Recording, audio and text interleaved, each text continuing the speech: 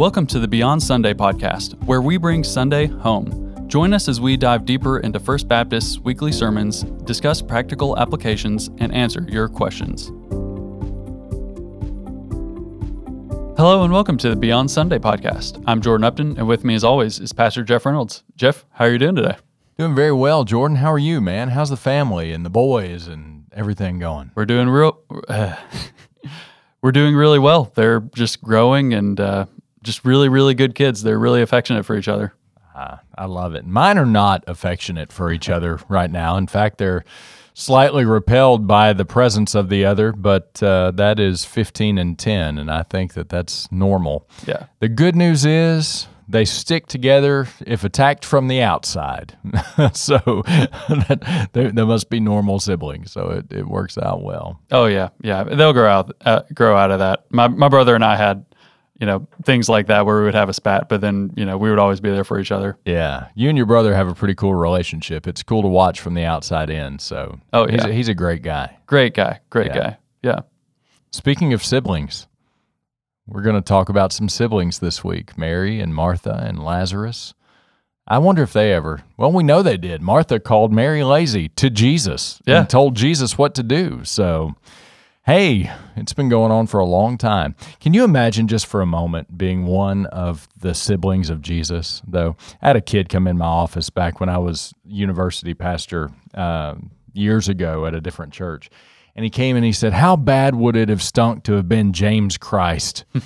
I'm like, okay, I get what you're saying, but Christ is not his last name. Christ is his title. That is the Greek form of anointed one or Messiah in Hebrew. And so, but to your point, I mean, talk about trying to live up to Jesus. Mary saying to James and Jude and the others, "Why can't you be more like your brother?" Well, I'm trying, but it takes the Holy Spirit, and I haven't received that yet. So anyway, that's a nice little rabbit to chase. Yeah, no kidding. Well, it's funny on this conversation, it made me think of the first siblings, one of them killed the other one. So they sure did. They didn't get along too well. So yeah. But that does make other relationships look a lot better, So here's the thing. If you have tension in your family, even as grown adults, know that you are normal. Yeah. Doesn't mean the tension's great. Doesn't mean that God doesn't want to restore the relationship, but just know that you're normal. Yep. So let's go ahead and dive into the relationship that you talked about. So Martha, Mary, and Lazarus. So this week's scripture was John 11:5, which is very simple. Now Jesus loved Martha and her sister and Lazarus. So we're going to talk about some of these characters' relationships with Jesus. So it's clear, it explicitly said it, that Jesus loved this family. But then the next verse in John goes on to say, when he heard that Lazarus was ill, he, Jesus, stayed 2 days longer in the place where he was. And then Jesus did say, this illness does not lead to death. It is for the glory of God, so that the Son of Man may be glorified through it. But Lazarus did die, and it kind of seems cruel that he left a man to die to make a sign. So what do we make of that?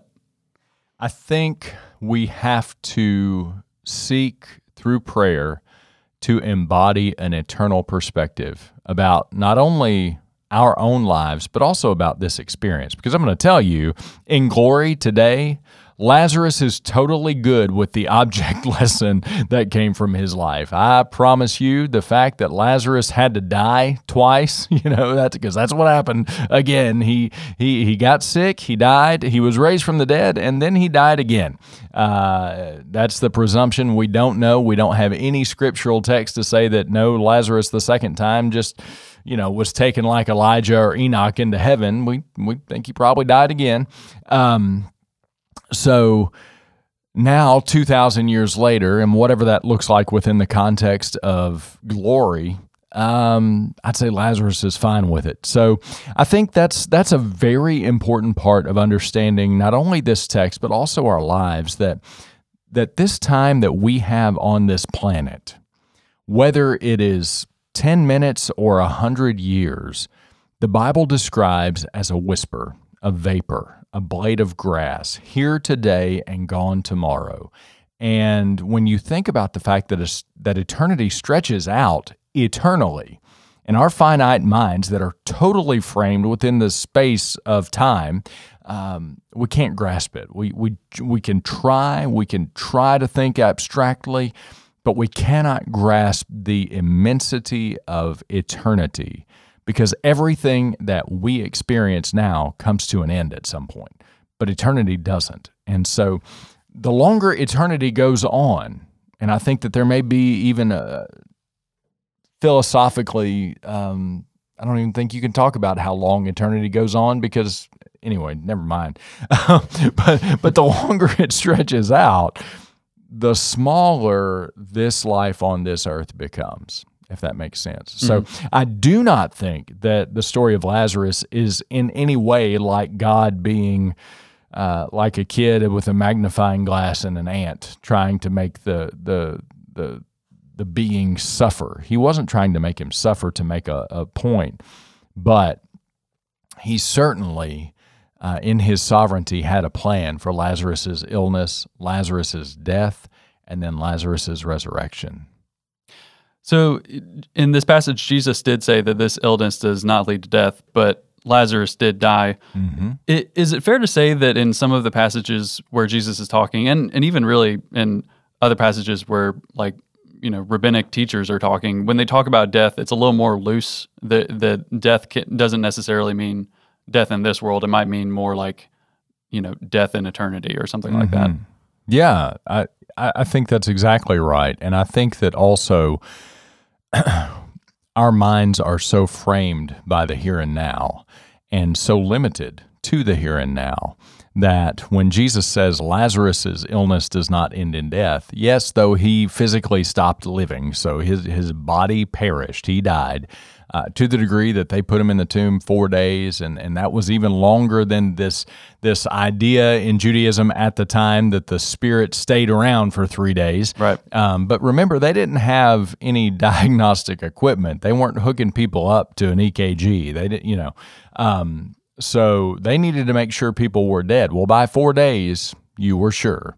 So I think there was strategy in Jesus waiting until Lazarus had been in the tomb 4 days. But within the context of eternity, Lazarus is very much alive today.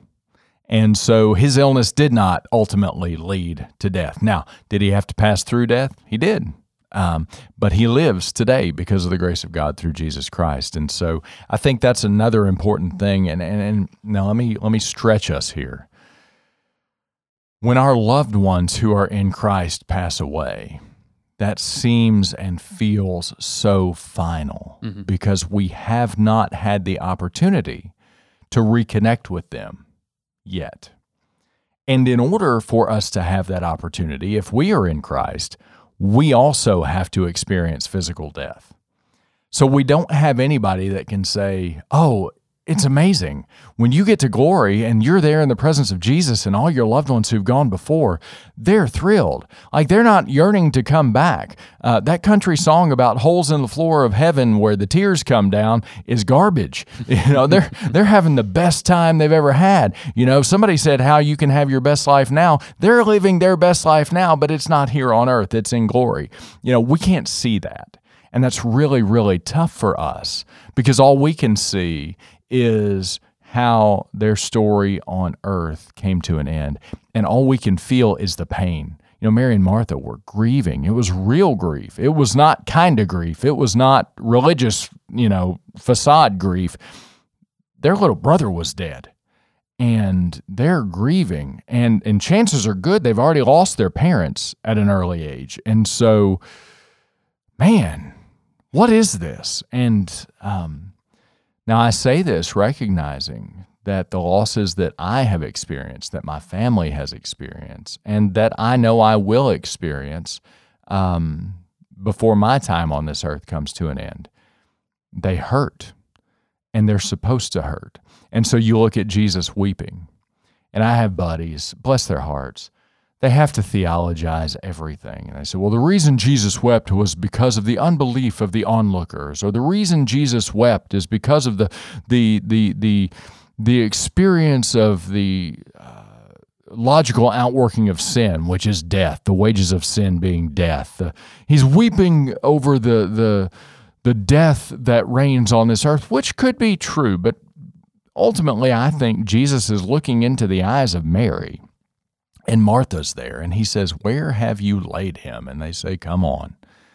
And he weeps. He's deeply moved within his spirit, the Bible says. And I think that is a perfect example of Jesus doing exactly what Paul tells us to do in Romans as he's carried along by the Holy Spirit, mourning with those who mourn. I think Jesus' heart was literally broken for Mary and Martha and the others who were hurting so deeply. He knew good and well what was coming next. He was going to Lazarus' tomb. He was going to say, "Roll the stone away." He knew Martha was going to say, "He stinketh," and he knew he was going to say, "Lazarus, come out," and then Lazarus would come out, and they would have to unwrap him from the death, the clothing that they had put on him, the grave clothes.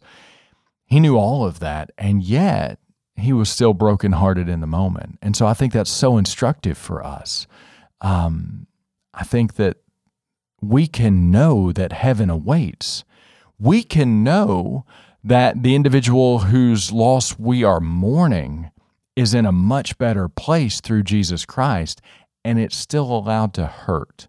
And I think that's one of the things that I spend a lot of time helping people, because there's this, I would call it a false teaching that runs through Christianity, and particularly in evangelical Christianity. For whatever reason, we're very susceptible to this, that, we should be rejoicing they are better. Mm-hmm.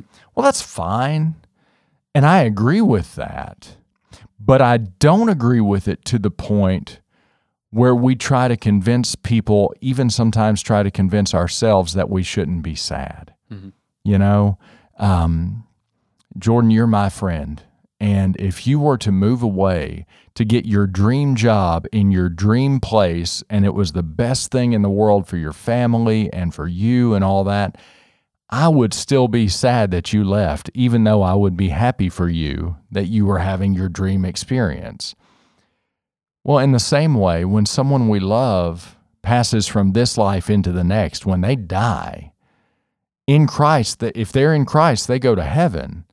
I'm thrilled for them, but I'm sad for me, and I'm sad for the other people that miss them. And so there's this weird juxtaposition of joy and ache all at the same time, and I think that is so characteristic of life in this sin-fallen world. So when I'm officiating a funeral, and I do that a lot, we talk about the joy that we're experiencing, but also the ache.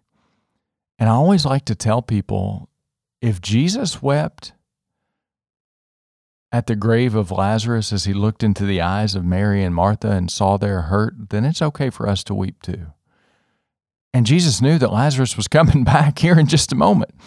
Jesus could look ahead and see that there would be a dinner party at the home of Simon the leper, and Lazarus would be there. And incidentally, Simon's no longer a leper, so we can be at his house. And Mary and Martha would be there, and they would be thrilled. He knew the joy that was coming, and yet he still wept. And I think that that's instructive for us. And so, listeners, if you're going through grief right now, just know that your faith is not weak because it hurts. You can have the strongest faith in the world. You can know beyond the shadow of a doubt that your loved one in Christ is in glory, having the best day followed by the best day. I mean, there's not a bad day in heaven. There's nothing but good, but it's still allowed to hurt because you miss them here, and you're still allowed to look forward to that day when you're reunited due to the grace of Jesus Christ in glory. Yeah. And I really appreciate that perspective, because on some level it really should hurt, because there is a brokenness in the world right now. It's not, the world system is not set up to where we're supposed to die and then go to heaven and just, like that's kind of the funnel that we're supposed to go through. Like we're not supposed to die. That's not part of the plan. That's because of the fallenness of this world and this age that we have to endure this separation from God in many ways, and then separation from each other when we do pass. Yeah. Well, and that's such an important point, because the best we can do is, psychologists will say, well, death is just a natural part of life. Okay, I get where they're coming from. Right. But from a theistic Christian perspective, we go back and look at the Garden of Eden and see that death is not a natural part of life. Adam and Eve were not designed to die. Death was a consequence of sin, and that consequence has been passed down to all of us who have received not only sinfulness, the sin of Adam, but also the propensity to sin. We ourselves sin, and we do so before we're even really aware of it. And death is not a natural part of the life that God designed for us. It's a consequence of sin, and so it aches, and the Bible describes it as an enemy, that the last enemy to be conquered is death. And one day the day will come when we will say, "Where, O death, is thy victory? Where, O death, is thy sting?" But that day's not yet. And so we look forward to that day, and we look forward in faith that those who have, quote unquote, perished in Christ haven't perished at all. They're good, but we're still allowed to miss them. So shifting gears a little bit, Mary anoints Jesus a little bit after this incident. She anoints him on his head and on his feet, and it's a show of appreciation for sure. But is there something a little bit more to the story? Is this anointing a little bit more meaningful than just a show of hospitality? So yeah, this account is amazing, and it is repeated several times in the Gospels. So in Matthew's Gospel in chapter 26, in Mark's Gospel in chapter 14, and then in John's Gospel in chapter 12. There is an account of an anointing in Luke, but that's a different woman, different set of circumstances, different everything. But this account, where we learn from the synoptic writers that it's happening in the house of Simon the leper, or Simon the former leper. We learn from John that it's Mary, who is the sister of Martha and Lazarus, in the context of, hey, they're throwing a banquet because Lazarus is now alive, and they're blessing Jesus who raised Lazarus from the dead. So yes, and I think from Mary's perspective, I think what she was doing was completely an act of devotion and even worship to Jesus.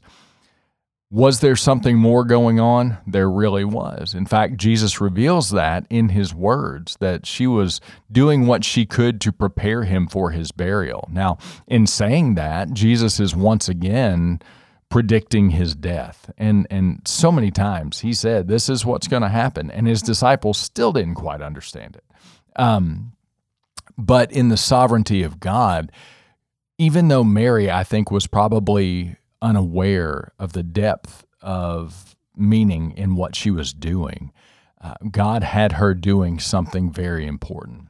And so she's anointing his head. We learn from Matthew and Mark, and in John we learn that she's anointing his feet. And there would be people who say, well, see, the Bible has errors in it. Matthew and Mark said that she anointed his head, and John said she anointed his feet. Well, why can't it be both? And the answer is yes, she did anoint both his head and his feet. Nard was a deeply, deeply valuable perfume, fragrance, oil, came out of India, and it was very expensive. I mean, Judas put a price on this, that what she used to anoint Jesus could have been sold for 300 denarii, which is roughly a year's wages. For a worker, a denarius was a day's wage. And so, 300 denarii, you're talking about 300 days. And then when you factor in Shabbat, we're talking about roughly a year's work for a human being. And so I always like to say, if you want to know what it's worth, just put down your yearly salary and say, this is what she spent in lavishing this on Jesus. I don't think she knew what she was doing completely. She knew from her perspective, but I think in the sovereignty of God, God was using her to truly, again, predict and foreshadow Jesus' impending death, but also to care for him in his impending death. And that's a beautiful thing. So what does that mean for us? Well, I think there are plenty of times when God uses us to do things that we really don't know what we're doing. We don't understand why. We don't understand why we are where we are. We don't understand why we're going through what we're going through. And that can come down to things like our employment and what city we live in, but also what road are we driving down? How many times has God had us in the right place at the right time to be helpful to people, or to speak a word in season, a word of encouragement, a word of comfort to somebody? I can't tell you how many times I've been in the grocery store and I will run into somebody who either attends our church or watches the broadcast or listens to this podcast, and we get into a discussion, and it is a thoroughly holy moment that I absolutely was not preparing for or planning on. And God in His sovereignty just orchestrates things in that way. And I think this was one of those moments. Yeah, thank you, Jeff. So we've got one more question for today. Let's make this practical with today's practical application question. So how do we recognize the times when sitting at Jesus' feet, like Mary did, does need to shift into serving others like Martha? Where is that balance? That's a really, really good question. And frankly, there have been people throughout history who have erred on one or the other sides, So you look at the monastic movement, and I mean, there were literally monks who would sit on top of poles. They had a platform on top of a pole, and that was the only way they felt like they could escape sinful temptation and live a life of pure asceticism, completely devoted to God. And no doubt, I think there are definitely people who are called to more monastic style lives. I'm not saying that's for everybody, but I do think that there are people who are called to renounce all the things that we normally would pursue, to devote themselves to Christ. But I think that that is a very specific calling for very specific folks. I think that there's got to be a balance. So in my life, what that looks like is I devote certain times to certain things. So in the morning, that morning time, particularly when I'm on my way to the gym, I'm in the Word. That's the way I do my Bible reading. I listen to it while I'm driving. I am a great auditory learner. I'm the kind of person that I can read it and miss it, but if I hear it, that is it sticks with me. And even when I was studying for tests, I would talk about the subject matter. And if I could hear my own voice saying it and be in conversation with someone, it would lock it in better for me. So on my way to the gym, I'm listening to the Word, and I do not allow myself to open any other apps on my phone. It's just me and the Lord, and we're having that time, and that time does not come to an end until I've typed in or dictated a reflection on my phone.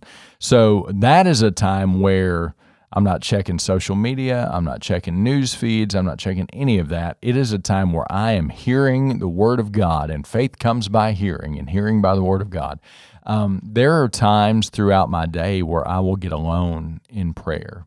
So I think Jesus mentions in the Sermon on the Mount that there are times we go into our prayer closet where I think that our body posture matters. There are times when I am throughout the day on my face before God in prayer. And that is very meaningful to me. And there are those times are times that I shut the world out. It's just me and the Lord. But then there are also times throughout the day where I may be in the truck going from one place to another, and I'm using that time for prayer. Or I may be walking the dog, and that's a great time to pray. But also, I'm open to interruption. But, the Apostle Paul writes that we should pray without ceasing, and I don't think that that's hyperbole. I think that we are, if you would picture a Bluetooth device in your ear and you're on the phone with somebody else constantly as you go about your day, that's a helpful way for me to think about prayer, that the conversation's always open between me and the Lord, always. And so there are certainly times where you break away. Jesus did that. He got alone very early in the morning, or he would stay very late at night into the early morning and pray and have that time of aloneness with his Father who is in heaven. But then there's very much this example he gives of flowing in the Spirit and being able to discern the moment in the moment and bring the holy into the common. And I think that we're called to do that as well. So the answer to your question is this: the longer we walk with the Lord and we practice our faith, and what I mean by that is we don't put our faith up on a shelf as what we do on Sundays for an hour or Wednesday nights or whatever that may be, but we practice our faith by living it out. We get a lot of really good experience. So I think it has to be a measure of both. There are times when we need to sit at Jesus' feet and the world will not interrupt us. We are thoroughly involved in paying attention to Jesus.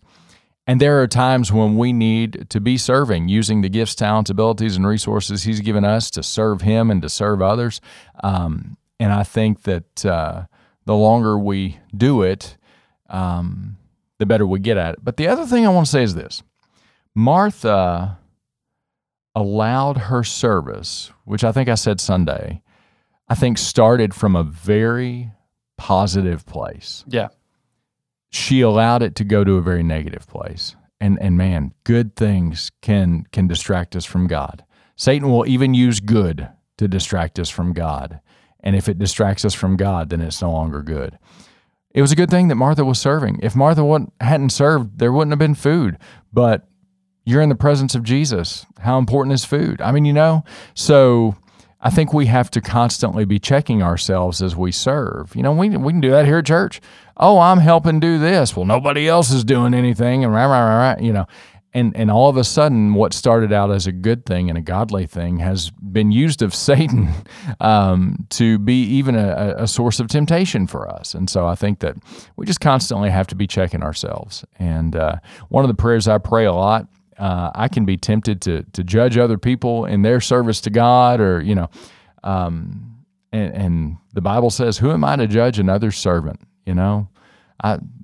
That person will give an account to God of what they're doing. So I need to be concerned about me. I need to be, I can be tempted sometimes to judge other preachers. Well, I wouldn't have done it that way. I wouldn't have said it that way. You know what? That individual is going to stand before God and give an account of his ministry. I'm going to do that too, so maybe I should focus on me. Now if somebody's asking me about a preacher who is in error, which happened this Sunday, then yeah, I think I have a responsibility as a pastor, as a shepherd, to say, yeah, I wouldn't follow that other shepherd because they're going to lead you astray. But just in terms of serving God, man, Martha got led to a very rough place, and Jesus responded to her with love. Martha, Martha. I love that. Oh my goodness, it gives me goosebumps. Martha, Martha, you are concerned with a lot of things. You are distracted by a lot of things. Mary's chosen the best thing. I'm not going to take it away from her.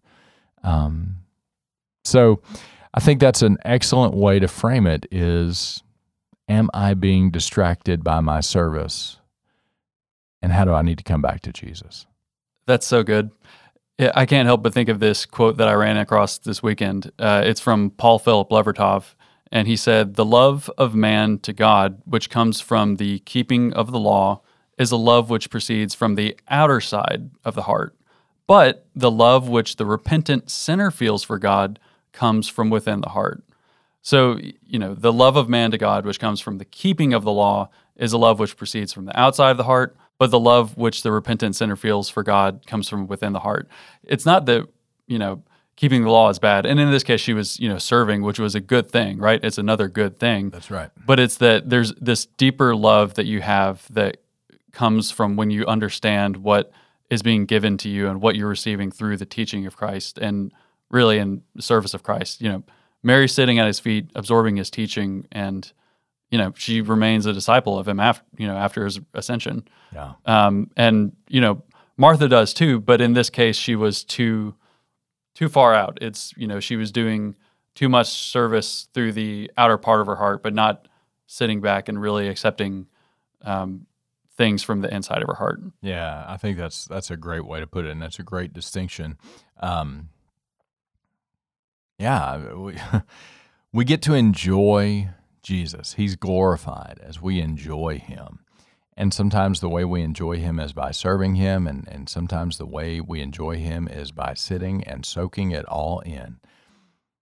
Incidentally, the fact that Mary was a woman and learning from Jesus is a huge deal, and a beautiful, beautiful thing, because women were not viewed with esteem in this day. They were viewed as property. Jesus didn't view Mary as property. He viewed her as one worthy of his teaching and worthy of learning, and just a beautiful, beautiful moment with Jesus. Amen. Can you pray us out for today? I can. Let's pray. Lord, let us have beautiful moments with you. And you have, and you do, and you will. And Lord, we're just so thankful for that. We're so thankful for all the ways that you allow us to experience you. And we're so thankful for the eternal hope that we have in you. We're thankful that Lazarus and Mary and Martha are doing great today. And we look forward to meeting them all in glory. Lord, along the way, help us to continue to be encouraged by the eternal hope that we have, but help us to also be encouraged by the fact that you looked into the eyes of those hurting women when they had lost their brother, and you wept. Well, if you wept, it's okay for us to weep too.